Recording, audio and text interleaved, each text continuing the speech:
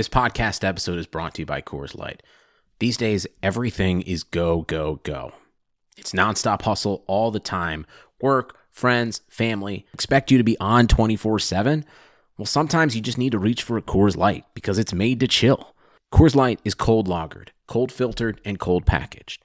It's as crisp and refreshing as the Colorado Rockies. It is literally made to chill. Coors Light is the one I choose when I need to unwind. So when you want to hit reset, reach for the beer that's made to chill. Get Coors Light in the new look delivered straight to your door with Drizzly or Instacart. Celebrate responsibly. Coors Brewing Company, Golden, Colorado.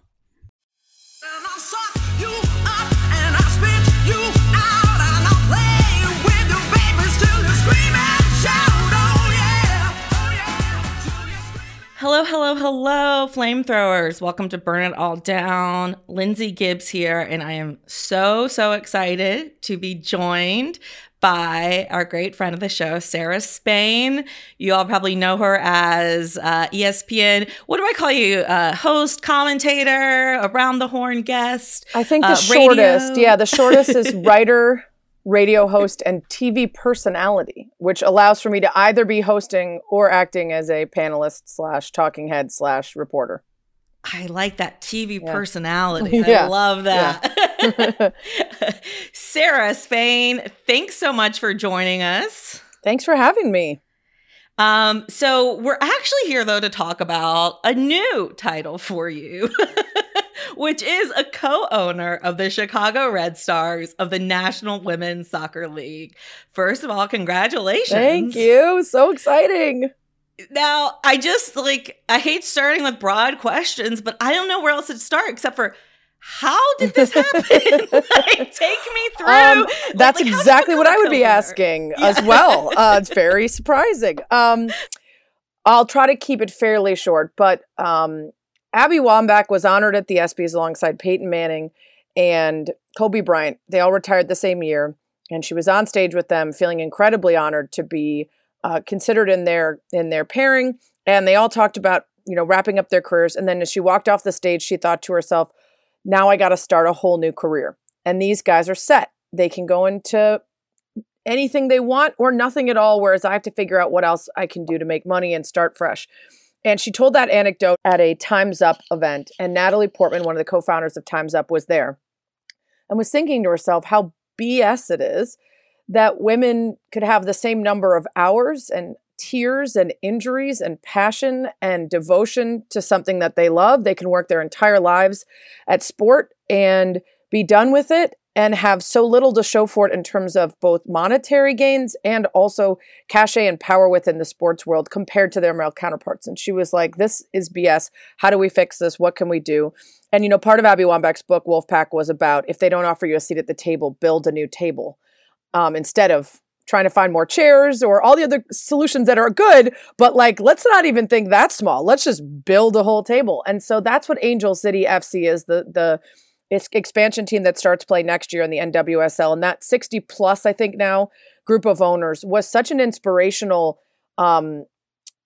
deviation from what we've all become used to. And I saw it and I thought, well, that's cool. And my friend Julie Foudy is an owner. Now Julie Foudy is my friend, but she's also one of the greatest soccer players of all time and a Hall of Famer and a 99er and an analyst and all these other amazing things. So, we're not the same. But the fact that she was working at ESPN and is not a good bajillionaire like Jerry Jones, very successful, but she doesn't have a yacht that looks like it's in James Bond, had me thinking, oh, so this is something that could look different than what we all became used to. So I ended up having Glennon Doyle and Abby Wambach on my podcast and panel for the ESPNW Summit. They're both co-owners of Angel City, and they kind of mentioned, the process and doing it. And I was like, well, I want to be an owner. I'm a Red Stars fan. I had thrown a party at the Red Stars game a couple years ago just to try to get people to come out and check out a game and see how great it was for no other reason than just I loved the product. And I thought it was a lot of fun. And so the owner came to the party I threw. I had Budweiser sponsor and Malnati. So I was giving away all sorts of free pizza and beer and Malort shots and telling everyone, buy your tickets and then come party with me and let's check out a game. So I started talking to the owner about it. And it wasn't until October of this year again, I may have manifested it slightly by mentioning it in my panels and podcasts. Like, I want to own the Red Stars. But not knowing that they actually were thinking about doing a capital raise and expanding their ownership group. So he reached out to me last fall. And almost immediately, once I talked to my financial advisor and looked at how feasible it was to put in the amount for the shares that were required or requested, then I was like on board. And then it was just months of waiting to be able to tell everyone about it. That would be the hardest secret in the entire world to keep. Yeah. I don't think I could do it. It's one of the only ones I have. I have a very big mouth. Yeah. Or I would have done lots of like, what's that thing they call like vague booking? Like, oh, where I did you're like that on for sure. Okay. A lot of like wink, wink, or like, I have some news. Tell you later. I did tell a couple friends and of course my family, but yeah, you know what? It was also a little self-serving because it was like, my little leak is not going to be as cool as when there's actually like a big press announcement. So it was partly like, this is worth keeping the secret. Absolutely. So what does it mean when you're a co-owner? Because like you said, how many are in this group with you now? So there's 60 for LAF's. So there's, I think, City. 16 for us right now. And it does depend on the team. And it does depend on, at least for our group and from what I've heard from the other teams, a lot of it is dependent on your desire to be proactive versus more of an ambassador versus more of, just a face. And so for our group, the goal was really to get people who had direct Chicago ties, who were part of almost, I think, Colleen Mayers, who's Chance the Rapper's manager. She's in the music industry, really young, like badass. She kind of described it as an octopus where there were each of us was a different leg that could reach out to marketing or music or entertainment or merch or PR or anything. And so the group that we're with has been in meetings for about 1 to 2 hours every Friday since the early part of this year, since January. So a couple months now of really everybody being on board to meet every week. And everybody, some of the cool things that have already come out of it are Israel Adonijah, former Chicago Bear, telling Arnim, your opinions on a team concierge are dated and are not the best way to make sure that talent wants to stick around. Arnim always thought, why would I need a concierge? When I was 20 and moved to a new town, I didn't have someone showing me every little step of the way. I think it's good for them to learn. And Israel was like, anything that distracts from the focus, which is to be the greatest at what they do, is not your priority. And some of these people may come from the middle of nowhere or not be used to a big town. And if you could take away any of their concerns by having this team concierge position that's worth the cost, that can help them with anything from housing to meals to nutrition to transportation to finding things to do outside of soccer, that's going to help your team. And so it's been really cool to have him. And then Kendall Coyne Schofeld's husband, Michael, is also an NFL player. So for them to chime in about their experiences as professional men's players and what kind of benefits they have and how things work for them and how can we get the women to experience the same quality as best we can with obviously a different budget and, a smaller league, everything else. And then, Colleen chiming in. Every deep playoff run starts with building an amazing team. Doing the same for your business doesn't take a room full of scouts. You just need Indeed. Don't spend hours on multiple job sites looking for candidates with the right skills when you can do it all with Indeed. Hate waiting? Indeed's US data shows over 80% of Indeed employers find quality candidates whose resumes on Indeed matches their job description the moment they sponsor a job. Something I love about Indeed is that it makes hiring all in one place so easy because with virtual interviews, Indeed saves you time. You can message, schedule, and interview top talent all in one place. Indeed knows that when you're growing your business, you have to make every dollar count. That's why when you sponsor a job, you only pay for quality applications from resumes in our database matching your job description. Visit Indeed.com/Blue Wire to start hiring today. Just go to Indeed.com/Blue Wire. That's Indeed.com/Blue Wire. Terms and conditions apply. Cost per application pricing not available for everyone. Need to hire? You need Indeed. With her connections to the music industry and designers, where we try to create some signature merch that we hope blows up, like the WNBA sweatshirt, or stuff that's going to translate to people who aren't even necessarily a big Red Stars fan yet, but might be. Try to get them rocking the merch and get the people to be more aware of the team. So it's been really cool to be in those meetings and see and hear everybody offer different perspectives from their background. So for us, people are quite involved. But for other teams, I know that there are certainly people that are more of just ambassador types.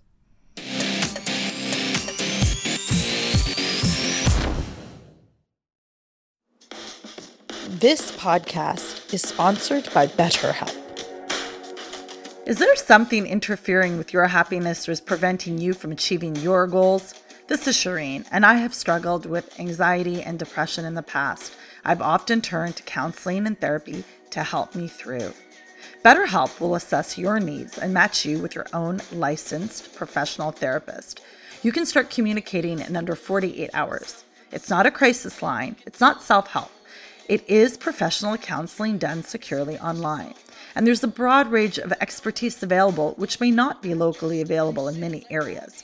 But this service is available for clients worldwide. Flamethrowers, wherever you are, BetterHelp can help you.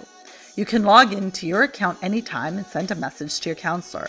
You'll get a timely and thoughtful response. Plus, you can schedule weekly video or phone sessions, so you won't ever have to sit in an uncomfortable waiting room, as with traditional therapy, which may not even be possible in a pandemic anyway. BetterHelp is committed to facilitating great therapeutic matches, so they make it easy and free to change counselors if needed. It's more affordable than traditional offline counseling, and financial aid is available. BetterHelp wants you to start living a happier life today. Visit their website and read testimonials that are posted there daily.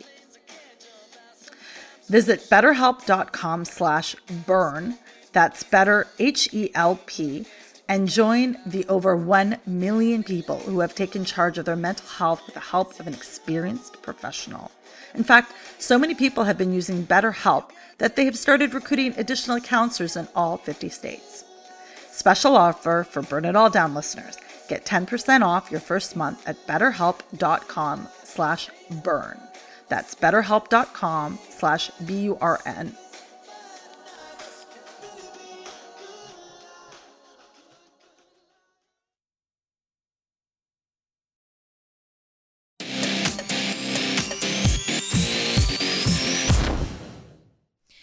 So how do the decisions, is there a voting majority? Do you guys have a say in kind of regular decisions, just logistically? We haven't had anything that had to actually come to a vote yet. So Arnhem is still the majority owner. And then Brian Walsh, who's representing a couple members of his family who all put in together, I think they're calling it deputy. And so he's got significantly more shares than the rest of the owner investors. So he's sort of the deputy, and he's on some of the paperwork and some of the stuff that requires, if you have more than one owner.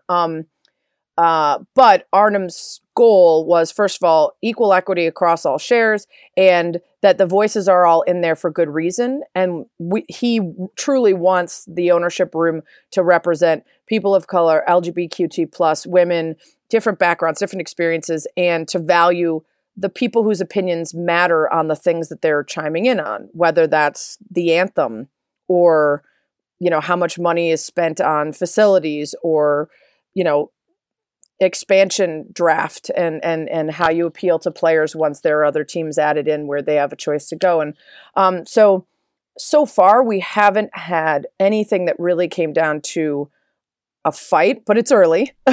Yeah. And the thing that so far it feels like is best idea wins or most qualified wins, right? So not the person who has the most money, but the one who comes from the space that probably makes them best qualified to make a decision on whatever that thing is. But I'll keep you updated.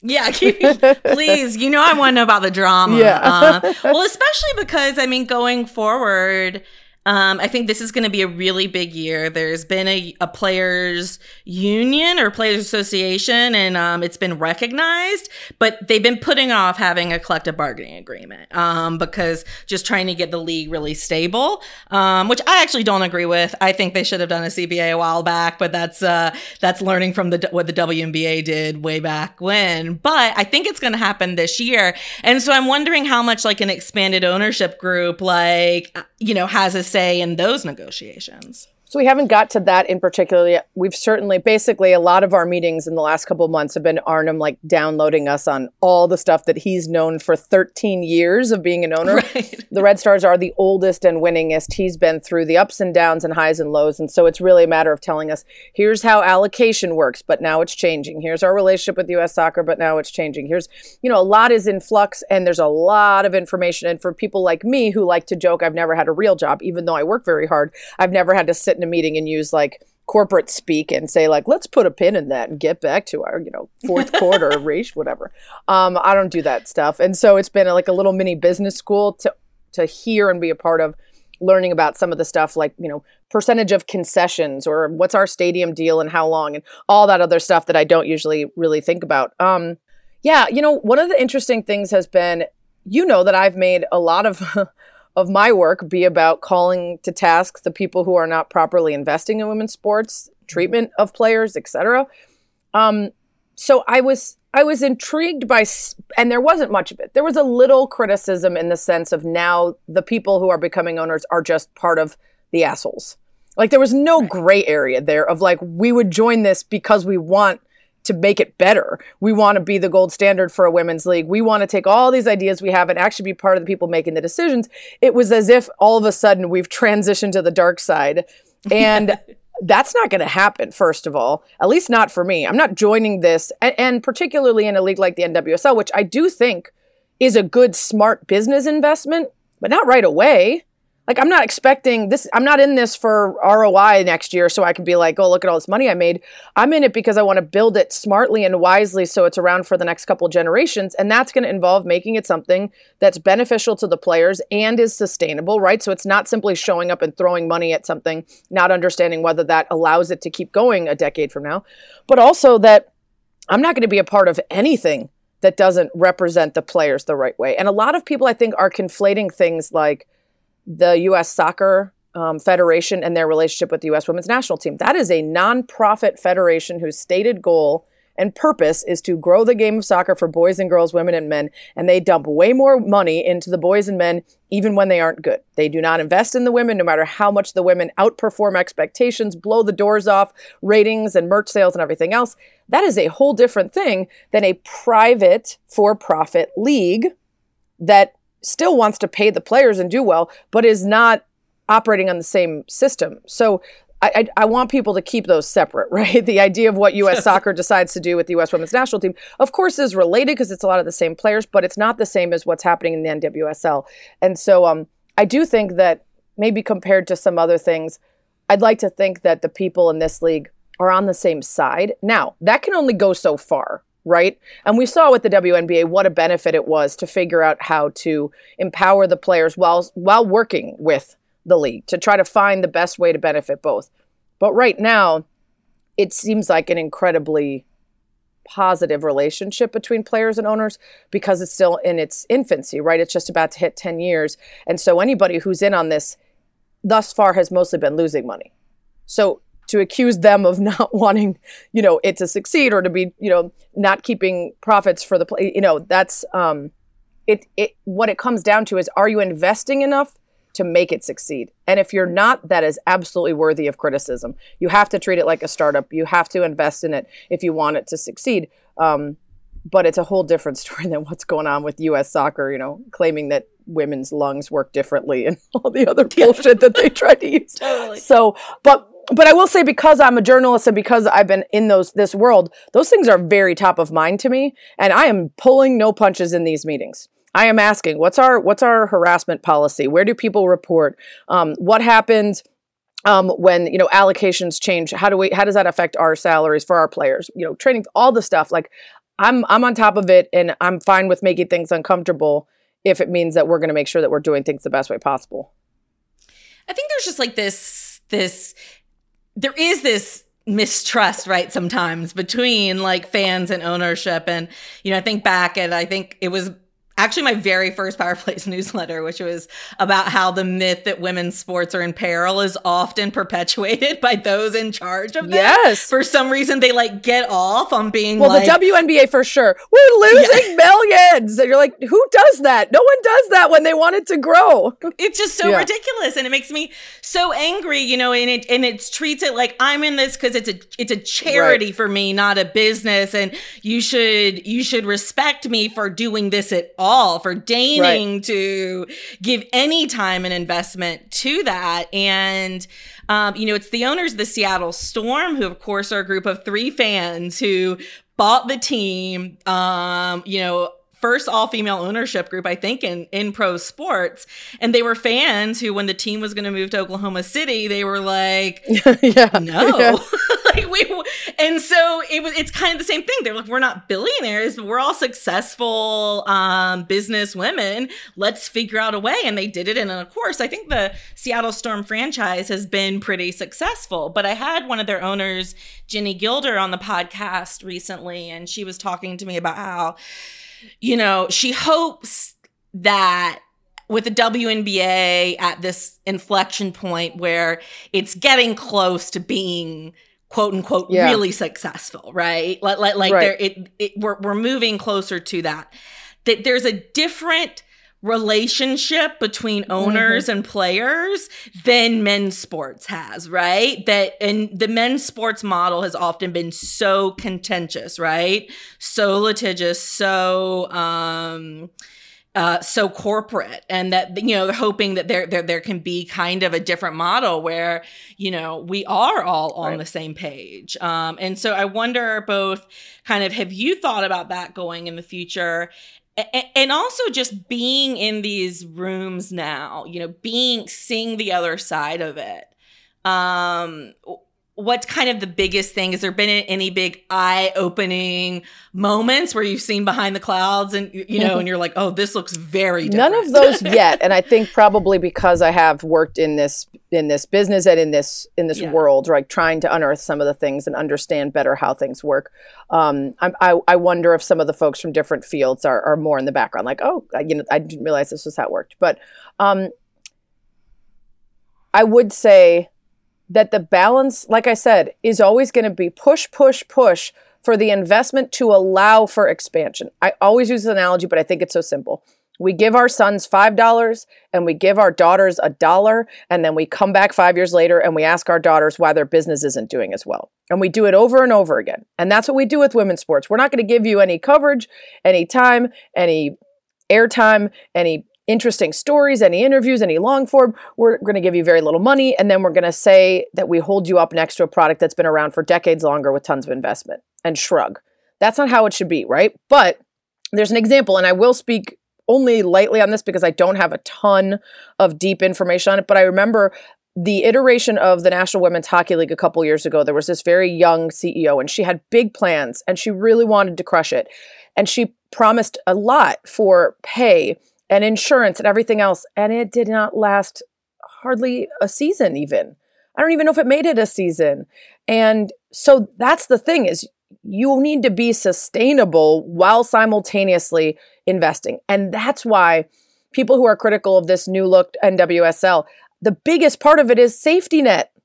Safety net. All of these people putting in all this money means let's go out and do the things we've always wanted to do, that we've looked at the bottom line and said, if we do that, we are losing even more, or we're risking, you know, possibility of paying the players this or that.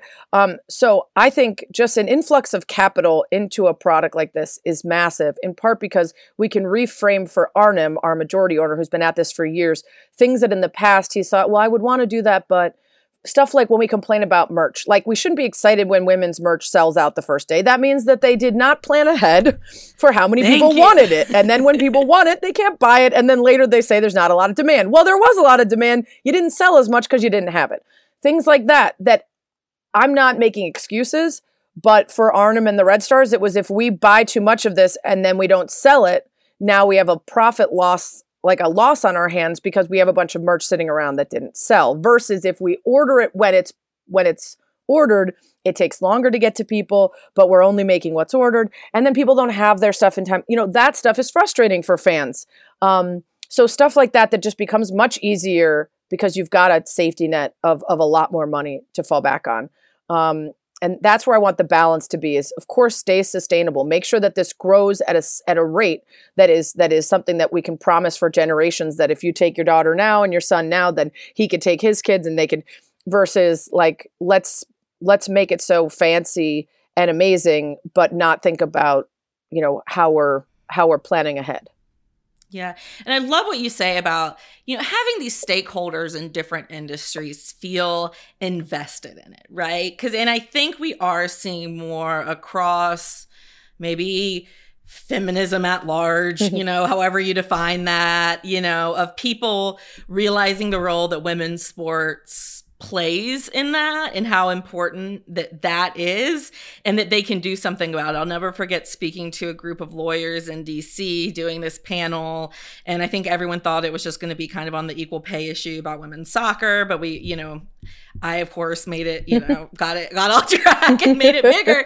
And one of the things I told them, ended up kind of preaching to them, was like, you have this team here in DC, like, how men always take their clients to sporting events. Take your clients to the Mystics games and everything. And I had 30 of these people email me afterwards saying literally it had never even occurred to them and that they were going to do that. And that's what I've been doing with all the people I know here in Chicago. I'm like, hey, first of all, sponsorships, let's get into it. Yes. And hey, let's think about if you had a suite, if you could take your clients here, and how many clients would think that was more interesting than doing the same old and going to a Cubs game. And one of them, they have a lot of like interior designer and architect clients. And I'm like, think about all those people, and maybe their families want to come, and this is a better experience. And it's got to be a part of people's thinking.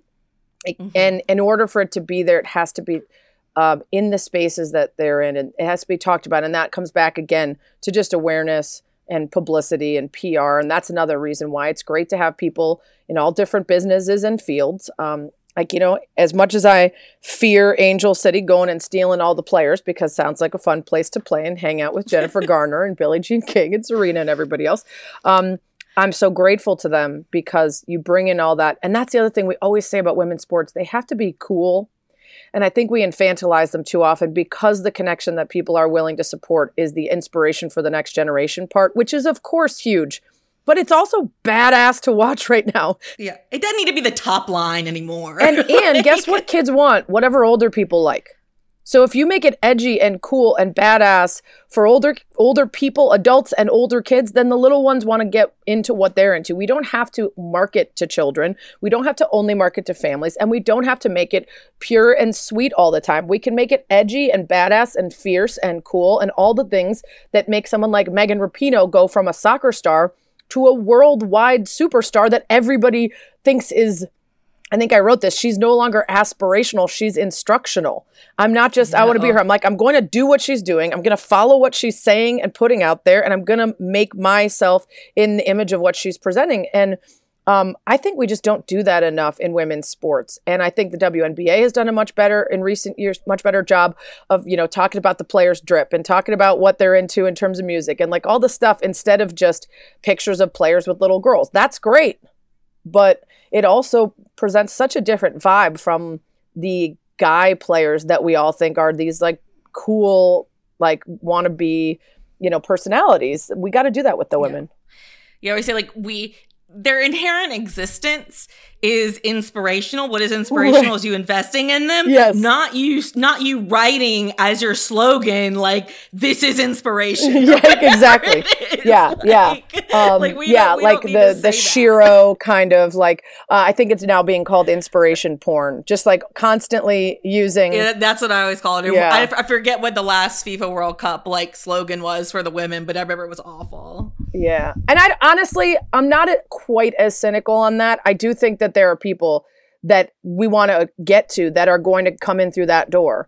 That's not the only door. So let's, and I do think also there's this constant thin line of, you don't want to cheerlead for women's sports where you then one-dimensional coverage where you never talk about the fights or the drama or the criticisms or anything else. And that's not as interesting as what we see draws interest in other places. But because there's so much cynicism and misogyny around women's sports, you also don't want to be too critical because there's plenty of people already doing that aren't supportive. So it's finding that balance. And I think that just making it cool, making it the way, and the U.S. Women's National Team is a perfect example. Everyone wants to wear their jerseys, talk about them around the water cooler, ask people if they saw the game, go to watch parties. Like all that stuff is exactly what we want for, and you mentioned the Seattle Storm. I mean, can you get any cooler than Sue Bird?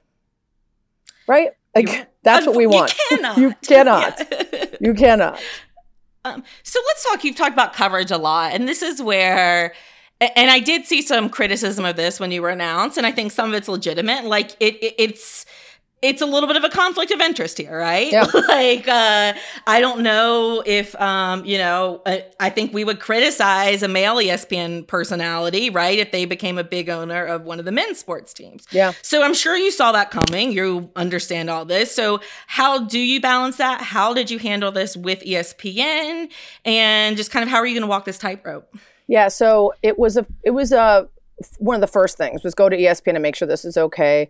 Know that there will always be a disclosure. Anytime the NWSL comes up, potentially even women's soccer. Now, this is brand new. I had already had a vacation scheduled for literally 2 days after this announcement. So I had a little bit of a break. So now I have to bunker down and reestablish contact with the folks and just say, okay, where do we think we draw the lines? Is it just NWSL? Is it U.S. Women's National Team? Is it whatever?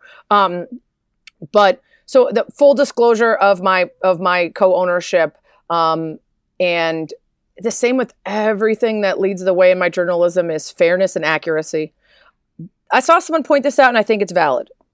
I probably wouldn't be allowed to do this with the NFL, but we have a major rights deal with the NFL. The NFL is a majority of our coverage.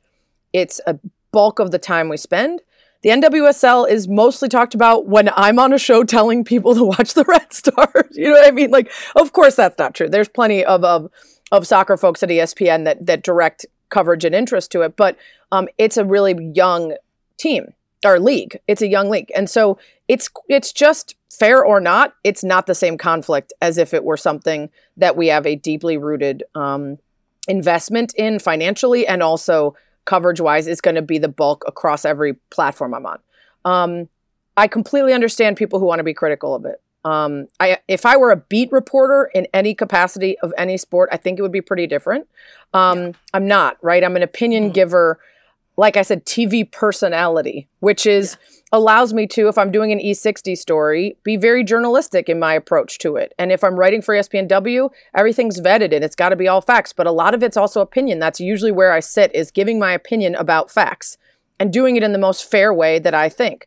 I'm also never going to make millions of dollars because I do it in a fair way.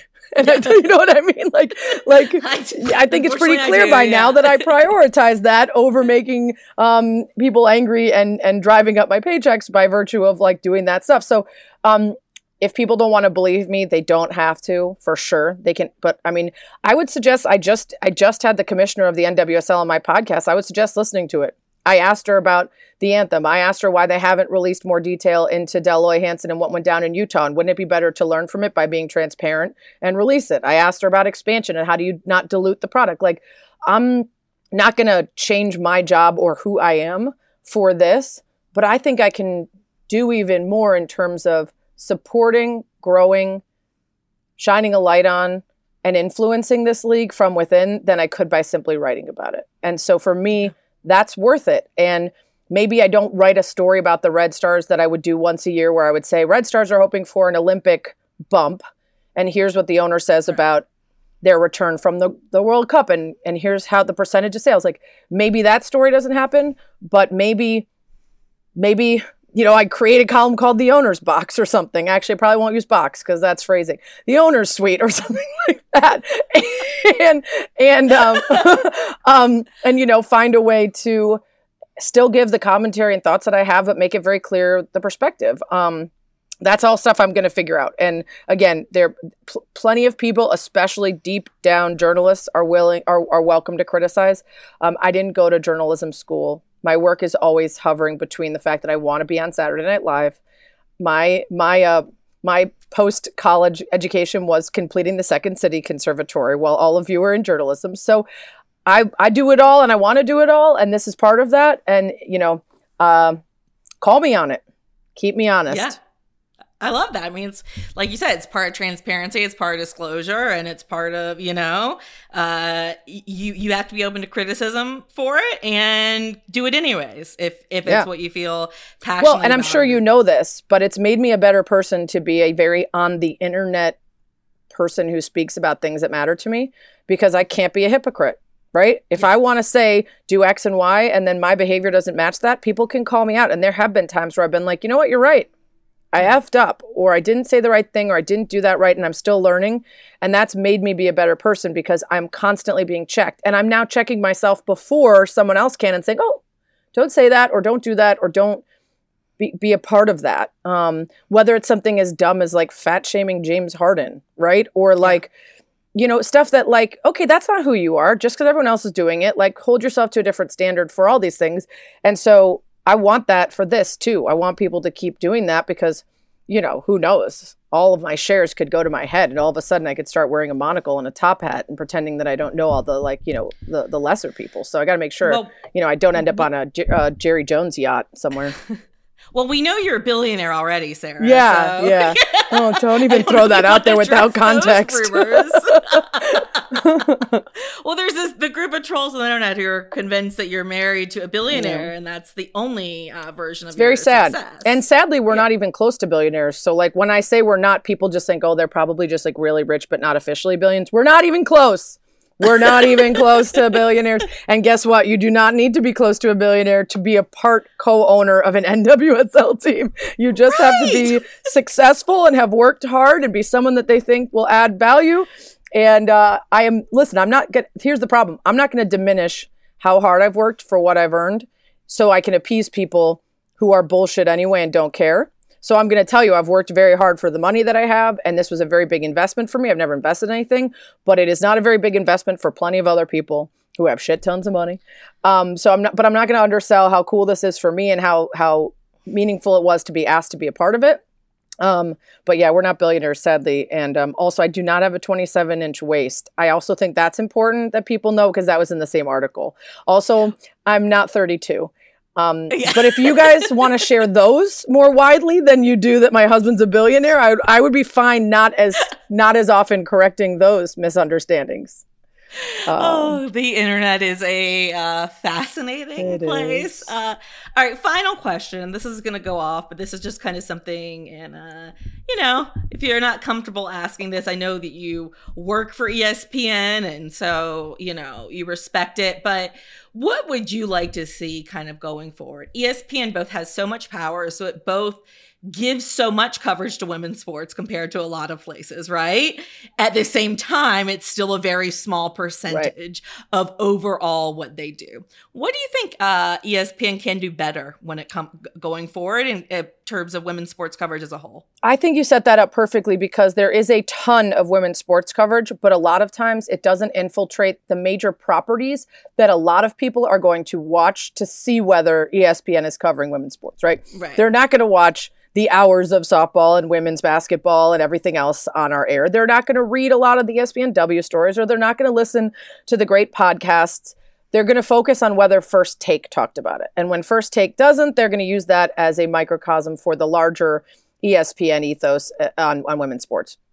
I don't think that's wholly unfair. I think that there needs to be a place on the platforms that are most watched. I think there needs to be a better diversity of coverage on those shows, because sometimes the radio slate or the TV slate is the same things back to back to back. And especially on days when there isn't anything interesting in men's sports and they force something dumb, I'll tell you, I'm the first person on Around the Horn to be like, hey, you know what we should do instead of this? Let's do, the women's Final Four. Did you see this game? Or let's do this player who set this record. And I love Reali and the producers of Around the Horn because they almost always are like, you're right. That's awesome. Let's do it. Right. I don't know if there are people in the spaces for some of the other shows pushing for that. I think it's more interesting. I think that we've made very clear as ESPN that when we tell stories, people find them interesting. Right? Yes. It's not, let's guess whether they'll find this interesting and then not do it because we're guessed wrong. Let's give it to them. And I always use this example. I'm like, Can I swear? I feel like I need to get this one out. 100%. Okay. This felt like an important time to say, you motherfuckers watch Little League World Series and you get into it. And those are just little children playing baseball. And I love it too. But guess why you like it? Because we tell you who they are and we tell you the stakes and we give you their stories and then we put it on and we tell you it's important. And then you guys think it's important too. Guess what? You would do the same shit for women's sports if we told you the stories and the stakes and we gave you the time and we told you it was important. So whenever anyone says, well, it's not the best version of it, I'm like, you watch 10-year-olds play. Also, the World Series of Poker, ESPN invented that market. Yeah. Like, we're really good at telling you, here's something you should be interested in. And then you guys being like, you're right. It is interesting. So let's do that with the other stuff. And let's not keep it so surface level that it's only when a player does something wrong, which is usually when it makes the news, right? It's either they have to win the biggest thing in the history of the world, like, oh, they won the World Cup, let's talk about it for 5 minutes. Or it has to be a domestic violence arrest or something like that, right? And so there's a lot of middle ground, but so much of that too is the more coverage, and your newsletter and other people who are working in this space are helping, because you got to have things to talk about. And if you don't know things, like, and listen, I'll tell you, there were people at ESPN that I called out for Sabrina Ionescu. And I'm like, dude, you should have known it after the second game. There's not, and now, to be fair, there's plenty of people who say plenty of NBA names wrong too. And I'm like, all right, guys, it's Dennis Schroeder, not Schroeder. And you're an NBA analyst, so I think you should know that. But with Sabrina, I was like, you just tell yourself the very first time you hear Ionescu that that's how you say it. And then you make yourself remember it so that when you talk about her, you give her respect because what she's doing is incredible. And if you don't, then you've made it clear that you don't think that's important for your job. But we're expected to know every other little detail of everything. So put the work in. And guess what? Then you'll have the stories to tell. I love Adam Amin. He's called a ton of women's sports, but now he's calling Bulls games. And the other night they were talking about Zach LaVine had a good chance. And I want to say it was like 50, 40, 20, but I can't remember the exact stat. It's something that Elena Delle Donne did a couple years ago. Only woman ever. 50, 40, 90. 50, 40, 90. That's it. 90 for free throws. And in the middle of this graphic that's all NBA players, he said, Zach would be the first one if he kept on this pace since yada, yada. But Elena Delle Donne did it a couple years ago in the WNBA, the first woman. Knew it off the top of his head, wasn't on the graphic, just something he knew from being in that world. And he brought it to the table because she was deserving of that mention. And that's all you want, right? The same way that people do know enough about, say, UConn women's basketball to say, occasionally to make a comparison. Oh, this feels like when the UConn women's basketball team was so dominant that we couldn't decide whether it was bad for the game or good for the game. And they'll use that to talk about a men's sport. And you're like, we need more of that where we respect it from this place to this place. And that requires work. And listen, I will admit, it's hard to keep up with everything. It really is. God. It's really hard to know all the things. But if you want to talk about something, you put in a little work and you bring something to the table and make it interesting. And that's where I think they could improve. I think the depth of coverage, the breadth is pretty good. It's really good compared to everywhere else. And it could still be more. But it's hitting those major kind of big shows that everyone kind of keeps tabs on and making them better. It's that cool factor, right? Like that, once again, remember, because sometimes I'll monitor these just because, I think accountability helps sometimes, right? For sure. Like when you can point, you can say, we looked at your topics for a full week, right?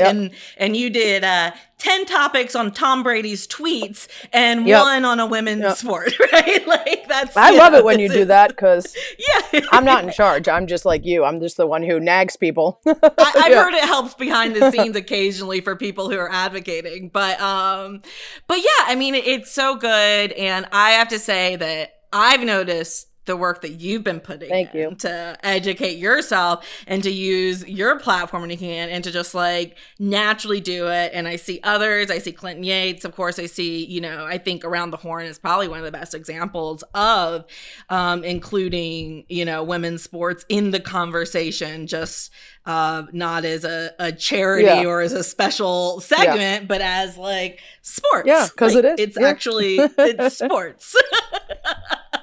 But Sarah, thank you so much for being on Burn It All Down. It was way overdue. And we're just so excited for this opportunity for you and just for, we talk a lot about like going forward in ownership in women's sports, and this is an exciting model. I think so too. Got to get you guys out to a game, a little burn it all down road trip when the world is slightly back to normal. Gosh, I cannot. I just want to go everywhere. Ditto. And hug everyone. I'm not even a big hugger, but I just like it's going to be great. All right, thanks so much, Thanks Sarah. for having me. Oh wait, where can everyone follow you on Twitter? Oh, at Sarah Spain, Sarah with an H, Spain like the country, and then Instagram is Spain2323. Awesome. Thanks again. Thanks, guys.